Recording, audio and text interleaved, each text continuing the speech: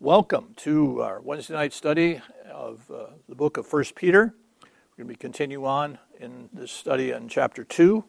And if you would please turn to 1 Peter chapter 2. We'll be beginning looking at the first 8 verses in the chapter. Last week, I'll entitle the message tonight, by the way, A Stone of Stumbling. A Stone of Stumbling. Last week, we noted Peter's classic if-then statement, and it's important that you look for these kind of things in Scripture. As you're reading, you read through Scripture, perhaps as your personal Bible study or together as a family, look for phrases, for things that kind of stand out. And especially when you see an if-then statement, obviously you want to look, okay, if this is true, what is the first thought? Then, what's the consequence of that thought? Okay? And that classic statement was, if you call on the Father, in other words, if you claim to be a child of God through faith in Jesus Christ, then conduct yourselves according to the days of your life here on earth. Okay, there's that sense in which you're brought to the attention of, okay, I claim to be a Christian, how then shall I live? Which is a good question. Well, you should conduct yourself according to the days of your life here on earth in a manner of the gospel, okay, reflecting Christ to those around you. And note that sentence that Peter gives here ends with the words in fear. Uses those words in fear. And of course, it means we are to live our lives in a reverential fear of God, wanting to please Him in all that we do. As one commentator said, the Christian should consciously live in the presence of God. And I think I mentioned R.C. Sproul's well-known statement, which has been part of Ligonier and part of the daily devotional that we get as well, Coram Deo, which is in the face of God, living in the face of God, as though God's looking at you all the time, which He is. So we don't think about that. We live our lives and we claim to be Christians and we study the Word of God and we come and hear the Word of God preached, but every second of your life, you're in the presence of God. He is looking at you. He is observing you. He knows your thoughts, your desires, your plans, your words. He knows everything. You can't escape God's eye looking upon you it's an eye of love, obviously, if you're His child by faith in Christ. It's an eye of love, a compassion, but keep that in mind, that He is always aware of what you're saying, thinking, doing. And therefore you should live as though you're in the presence of God, as though you were standing next to Christ, let's say, and He was observing everything you did. That's what you should live. That's how we should live as Christians. So we cannot live carelessly or recklessly, in other words, if we claim to be Christians, but wisely, with a desire to honor Him in everything we do and enjoy uninterrupted fellowship with Him too. Because obviously if we're not living for Him, we're not having fellowship with Him, we're going to feel His chastisement upon us. So the idea is if you want the joy of the Lord, then you should be living according to the Lord, and that will bring you joy. Also noted that Peter brought forth 3 doctrinal points in the latter verses of chapter 1. First is the doctrine of redemption. And as we stated, that term redemption refers to what? The paying of a debt, okay, or a ransom in order to set someone or even something free. Redemption. And we noted silver and gold, though in our eyes and in the eyes of the world they're precious metals, yet in truth they're perishable. They don't last forever. And most importantly, they could not then, nor can they now, suffice for the payment of our sins before a holy God. As precious as they may be, God will not accept them as payment for sins. By contrast, we have been redeemed with something far more precious, Peter says, than silver or gold. And that is, as 1 John 1:7 tells us, it is the blood of Jesus Christ, God's Son, that cleanses us from all sin. Far more precious. How precious is that blood that washes us white as snow? Hymns have been written about it by the dozens. And we certainly could think of some even tonight to sing. But it is something we should keep on our minds. Without it, we would all be under the eternal wrath of God. Without the blood of Christ that takes away our sins. Peter's second doctrinal point was that of revelation. God's plan of redemption was not an afterthought, nor was it a reaction to the fall, but instead it was a foreordained plan before He created the world. 1 Timothy 1:9 tells us, God has saved us and called us with a holy calling, not according to our works, but according to His own purpose and grace, which was given to us in Christ Jesus before time began. So before time began, God had His plan of redemption in place. Ephesians 1:4 says we were chosen in Christ before the foundation of the world. And as we said, we were chosen in the chosen one. Christ is the chosen one. We are chosen in Him in eternity, but He was revealed in time. There's that picture of Him being revealed, the revelation. He was revealed in time according to God's preordained schedule. The most well-known verse, I think, that describes that is Galatians 4:4. But when the fullness of time had come, God sent forth his Son, when the fullness of time had come. At the right time, the right place, the right nation, the right language, all the right things were in place when Christ came. In the fullness of time, he came.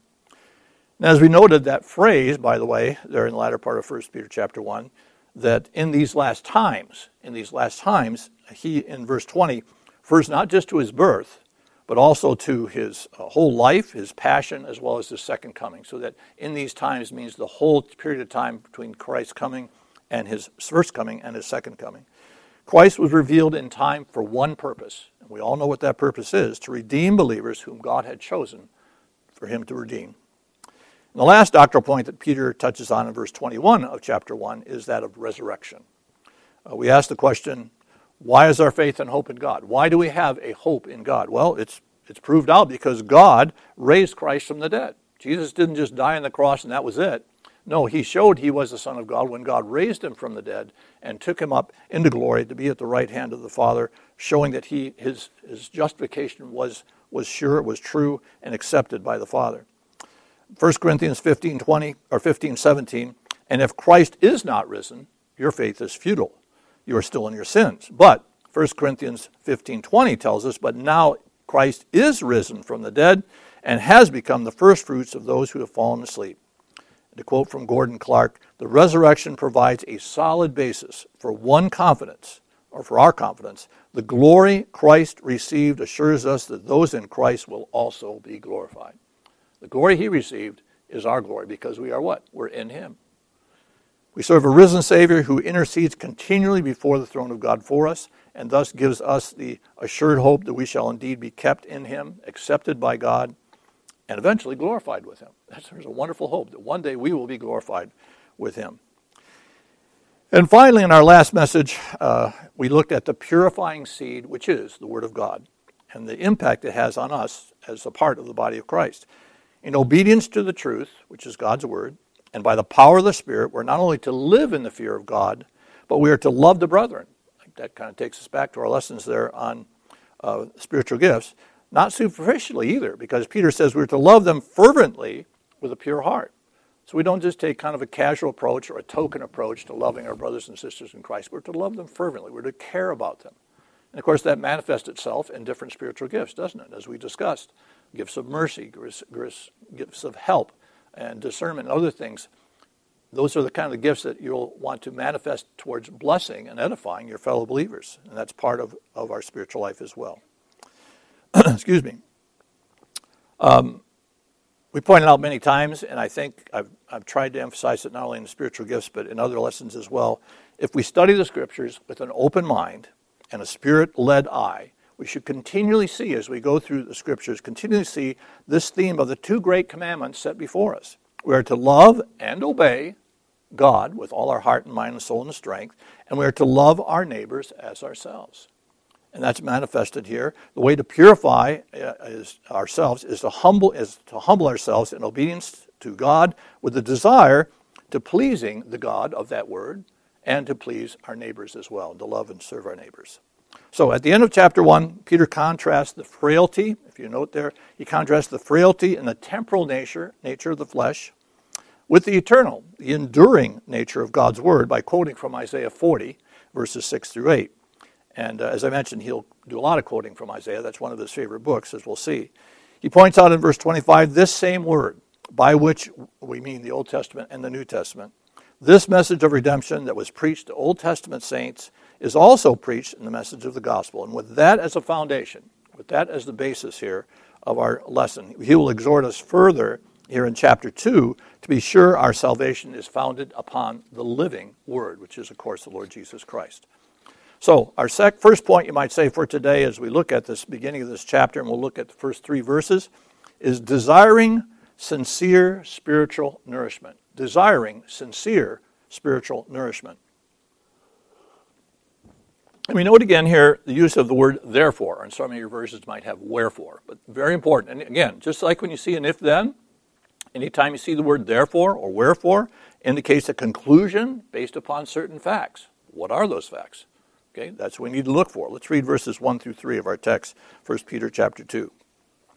Therefore, laying aside all malice, all deceit, hypocrisy, evil, all evil speaking. As newborn babes, desire the pure milk of the word, that you may grow thereby, if indeed you have tasted that the Lord is gracious. We'll stop right there. If you've tasted that the Lord is gracious. Just as God, our Creator, supplies us with physical nourishment when we are a baby via our mothers, that we may grow thereby, he also supplies us with spiritual nourishment via his word. And Peter continues his analogy here of the new birth as he began in chapter 1. If we indeed are in Christ, then we should lay aside all these evil habits that were a part of our sinful nature. We're to lay them aside. We're laying aside these evil garments as a desire to get rid of them, not to put them off temporarily and then put them back on. No, we want to get rid of them. It's like you're wearing filthy garments. You want to get rid of them completely. You don't want to get them back. You're not going to try and fix them up or wash them. Paul tells us in Ephesians chapter 4, verses 22 through 24, to put off concerning your former conduct the old man which grows corrupt according to deceitful lusts, and be renewed in the spirit of your mind, and put on the new man which is created according to God in true righteousness and holiness. So we see that picture of putting off something that is negative, putting on the positive, putting on the righteousness of Christ. In fact, one commentator said this: filthy habits do not become the children of God. They are marks of an unrenewed mind. Someone who claims to be a Christian and continues in filthy habits, continues in worldly sinful habits, obviously doesn't really know the Lord Jesus Christ, because there should be a change. You should be putting off the old, putting on the new. Obviously, it's a battle. We understand we're still in the flesh. But there should be that definitive mark in which you're putting it off. You're constantly putting off these evil things, putting on righteousness, desiring to grow in the wisdom and knowledge of the Lord. In fact, here in the text, we see we are to desire the true or the pure milk of the word. We're to desire the pure milk of the word. The Greek word for desire here is epipothimo, and it means to intensely crave. Not just say, oh, I kind of like that. It's interesting to me, or it kind of appeals to me. No, it's an intense craving, a desire, or to long after something, to really want something, more so than just kind of a casual interest. And as we all know, a hungry baby can make quite a racket, can let you know for sure when they desire to have some milk when they're hungry. Well, we should have a desire, an intense desire, craving for the Word of God. We should hunger for the Word of God. It should not be an option to us, because we want to grow in grace. We want to grow in the knowledge of our Lord and Savior Jesus Christ, as Peter will tell us in 2 Peter chapter 3 and verse 18. So what kind of impact can the Word of God have in a life? Well, I'm sure many of us could testify in our own lives what impact the Word of God has had with us. But we can look in Scripture and we can see the impact that the Word of God had on David, on Saul of Tarsus, and many others. In fact, David very eloquently expresses it in Psalm chapter 19. Let's go back to Psalm chapter 19, and we'll just look at verses 7 through 11. You probably are familiar with this. In fact, we've sung it as a chorus, as a song, in many instances as a family, and you may have as well. Psalm 19, verse 7 through 11.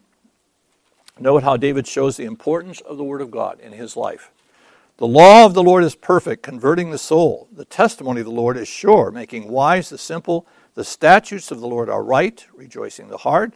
The commandment of the Lord is pure, enlightening the eyes. The fear of the Lord is clean, enduring forever. The judgments of the Lord are true and righteous altogether.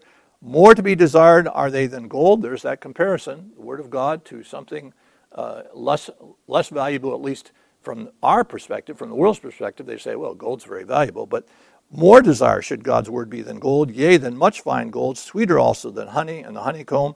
Moreover, by them your servant is warned, and in keeping them there is a great reward. The value of keeping the Word of God, of making it a part of your life. John MacArthur said this: spiritual growth is always marked by a craving for and a delight in God's Word. So what about you and I, beloved? Do we have a craving for, a delight in the Word of God? Is it just something we use because we come to church and we study it periodically because it makes us feel good? Or do we have a desire to know that Word, to make it a part of our life, to put on the principles and truths that are in that Word, that we might live a life that is righteous and godly? Do we hunger and thirst for the Word of God? And as a result, do we grow more and more in love with the God of that Word? See the results of that? If you hunger and thirst for the Word of God, then it should result in you having a greater love for the God of that Word. You desire to be more like Him and more in fellowship with Him. Or do we take it or leave it? That's, again, the contrast is, are we taking or leaving it, and therefore having kind of an indifferent? If we do, it may be an indication we're spiritually stunted, or maybe not even a believer at all. Now, as we see here in verse 3, essentially it's challenging us to consider whether we are truly in Christ if we have in fact, notice, tasted the grace of our gracious and merciful God. Although it's somewhat in reverse, we have what we call another if-then statement here. He says, if you have tasted that the Lord is gracious, then it should be incentive for you to long after deeper draughts of this grace and bigger portions of his heavenly manna. So another if-then statement, only kind of in reverse here. This is a little bit different, but it's if you've tasted that the Lord is good, then this should be your life. Psalm 34 and verse 8 tells us, O taste and see that the Lord is good. Blessed is the man who trusts in him. If God has by his grace drawn you to himself and granted you repentance and faith in Christ, then you should not rest satisfied with that beginning step of faith, but rather seek a closer relationship with him and hunger after communion with him. Desire to be more in his presence. Desire to know more of him. So be sure you have done more than just tasted, though. Do a little bit more than just tasted. You want to dive in. You want to have a feast. Turn to Hebrews chapter 6. Hebrews chapter 6, and we'll look at verses, 4 through 8. Hebrews chapter 6, verses 4 through 8. Excuse me. And note the words here. It's not it's a matter of opinion. No, it is impossible. For it is impossible, verse 4, for those who are once enlightened and have tasted the heavenly gift and have become partakers of the Holy Spirit and have tasted the good word of God and of the powers of the age to come, if they fall away, to renew them again to repentance, since they crucify again for themselves the Son of God and put him to open shame.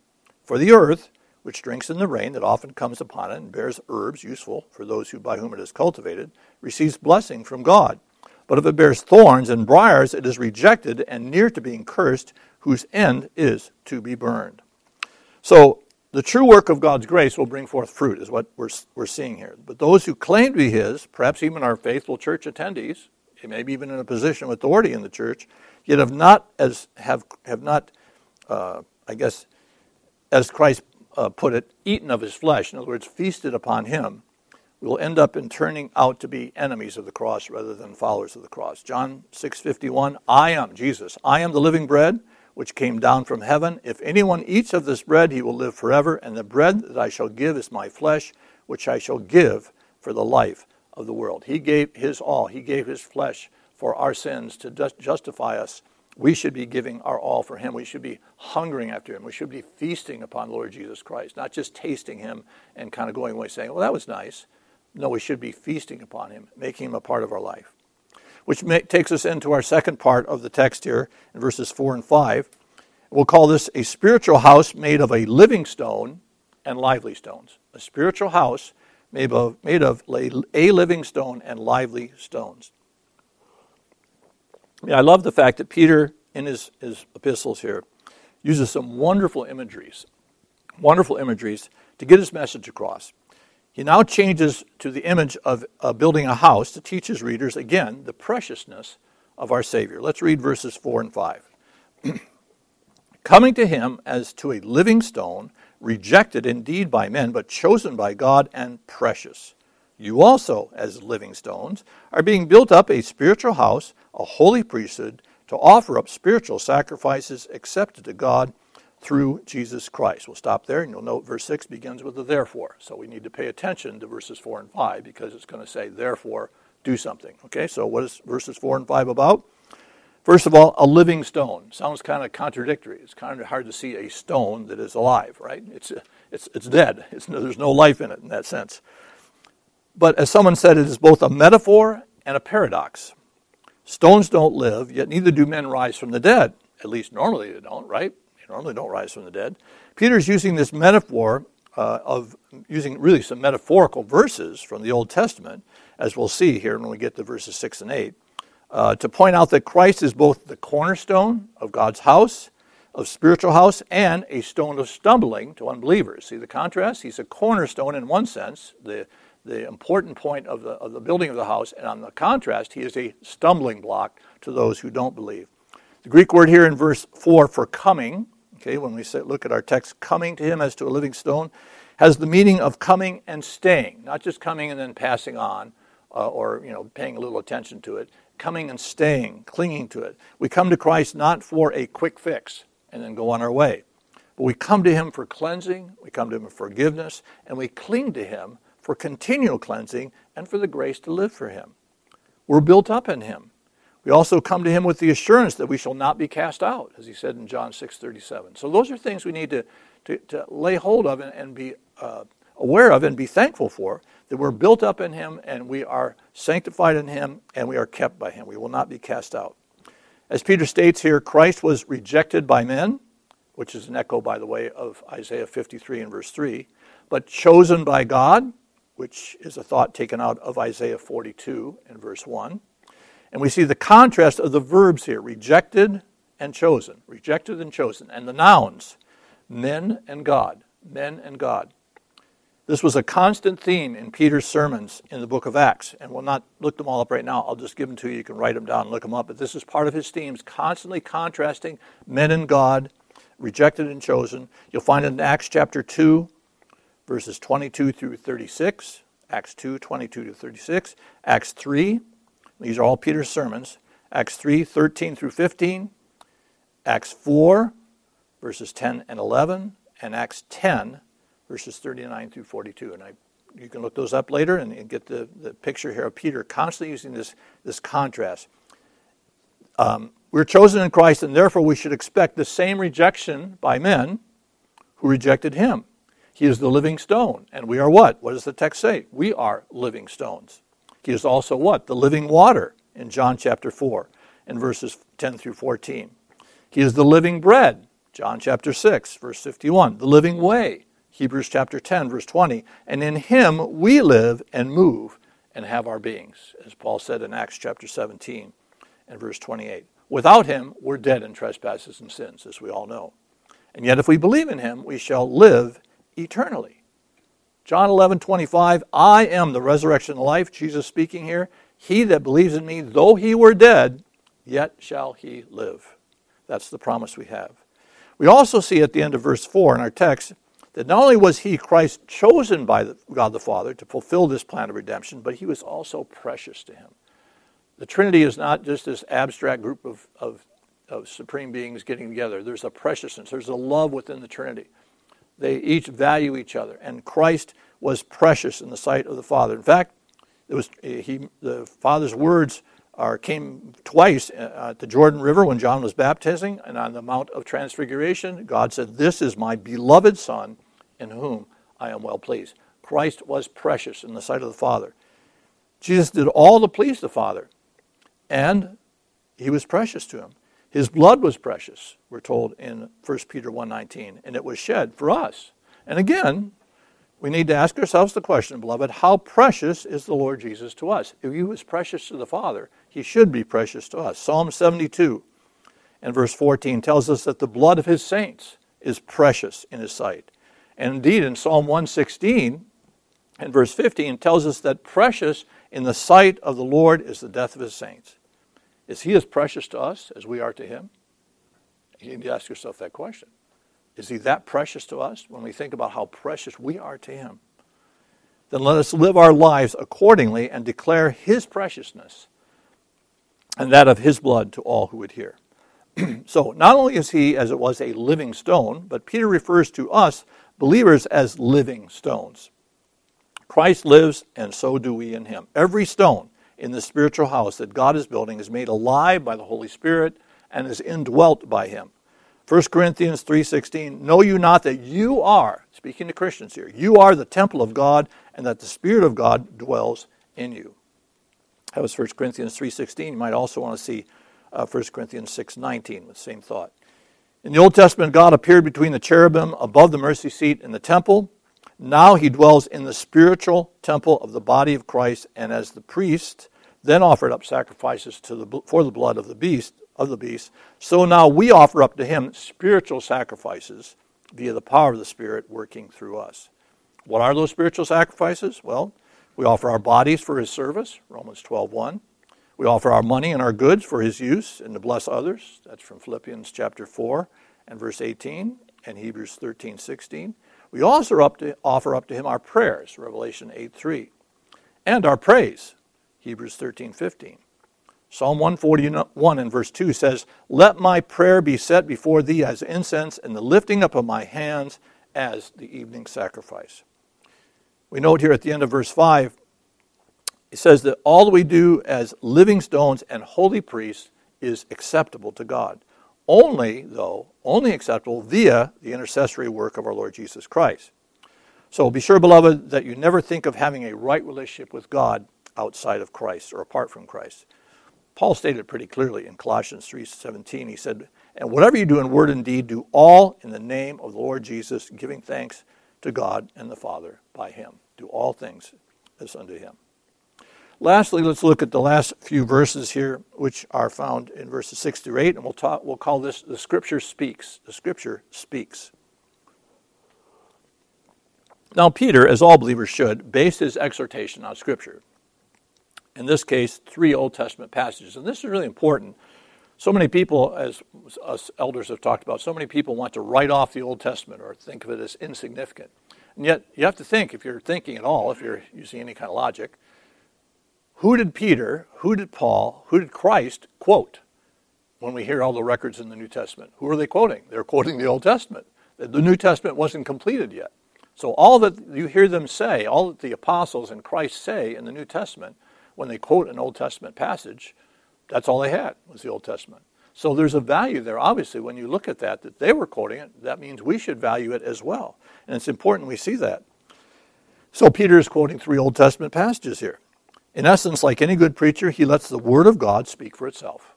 And that's important. Okay, let's read verses 6 through 8.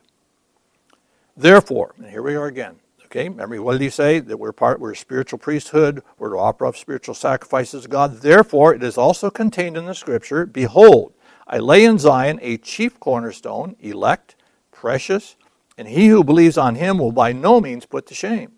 There's a definitive statement there. If you are believing on this one, then you will not be put to shame. Verse 7, "Therefore, to you who believe, he is precious. But to those who are disobedient, the stone which the builders rejected has become the chief cornerstone, and a stone of stumbling and a rock of offense. They stumble, being disobedient to the word to which they also were appointed." So as we mentioned before, Peter seems to have this favorite quotation that he loves to quote from Isaiah and all the scripture quotations. And here, 2 out of the 3 verses he quotes are from the book of Isaiah. First, he quotes from Isaiah 28 and verse 16. This is an obvious messianic passage here that points to our Lord and Savior as the chief cornerstone of God's spiritual temple, which is, of course, the church. Next, Peter quotes from Psalm 118 and verse 22. Jesus is the stone which the builders rejected.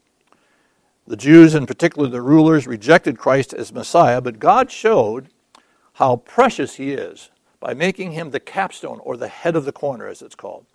In Ephesians 2:20, it says, "We are built upon the foundation of the apostles and prophets, Jesus Christ himself being the chief cornerstone." Our faith is built upon the written word of God and the living word of God, upon the Lord Jesus Christ. We note again Peter's use of the word precious here in verses 6 and 7. Jesus, our Lord, is elect and precious to the Father, and for those who believe, he is also precious as well. But to some, he is what? He's a stumbling stone. There's a contrast there. We shouldn't take it lightly that except for the grace of God, we too would have stumbled over Christ, literally. We would have stumbled over him in the sense of that we wouldn't have believed him, we would have gone on perhaps mocking him, or would have been indifferent to him. We would, rather than trusted him as our Lord and Savior, we would have been lost forever. But so there's the importance of seeing he is both a blessing, he is precious to those who believe, but he is a stumbling block to people who don't believe. Instead of being part of his spiritual house, you and I could have been crushed by this cornerstone, as we're told in Luke chapter 20 and verse 18. Allow me to read you a portion of a commentary by Robert Leighton, a great Puritan, on these verses. Let me read you just a paragraph from this book, which he's commentating on 1 Peter chapter 2. Consider it your happiness to form part of this building. He's speaking of the church here, us being building blocks or spiritual stones. precious stones. Consider it your happiness to form part of this building. Consider the empty nature of other comforts and privileges. Happy indeed are those God chooses to be living stones in this spiritual house or temple. Even though they're hammered and hewn in order to be polished for it through afflictions and the inner work of mortification and repentance, it is worth enduring everything in order to be made suitable for this building. Such people are happier than all others, even though they are not laden with honors, kingdoms, or wealth, for all other buildings and all the parts of them will be demolished and will come to nothing, from the foundation to the coping stone. All your houses, both cottages and palaces, the elements will destroy by fire, 2 Peter 3:10. But this spiritual building will grow up in heaven. When it has been perfected, it will abide forever in beauty and glory. In it will be found nothing impure and no unclean people.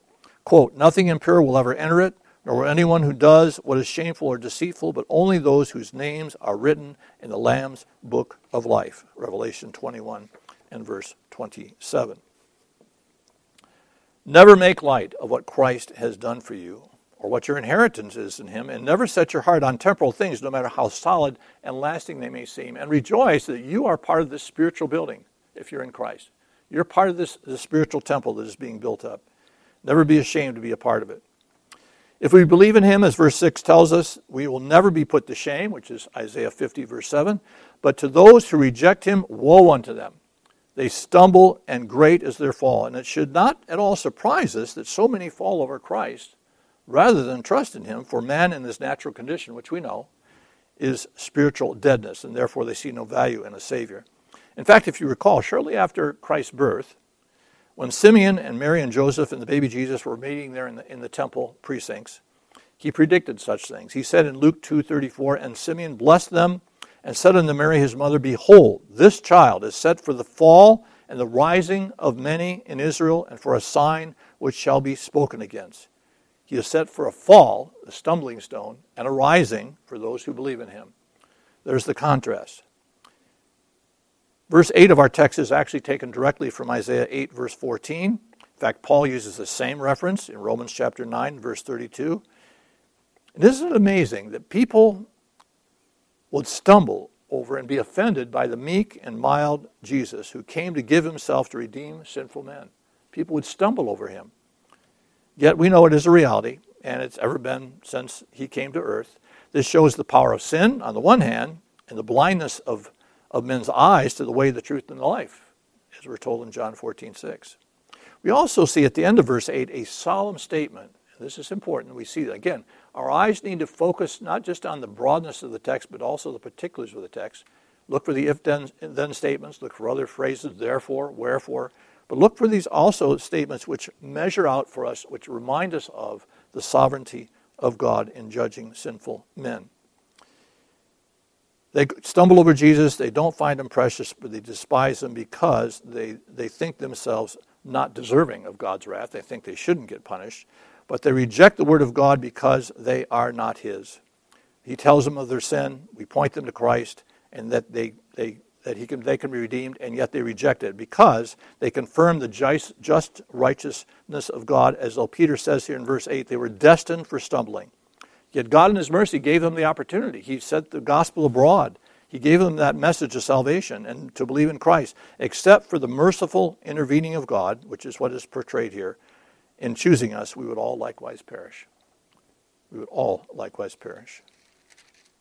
Those are very solemn words. Those are kind of scary words, really. They stumble being disobedient to the word to which they also were appointed.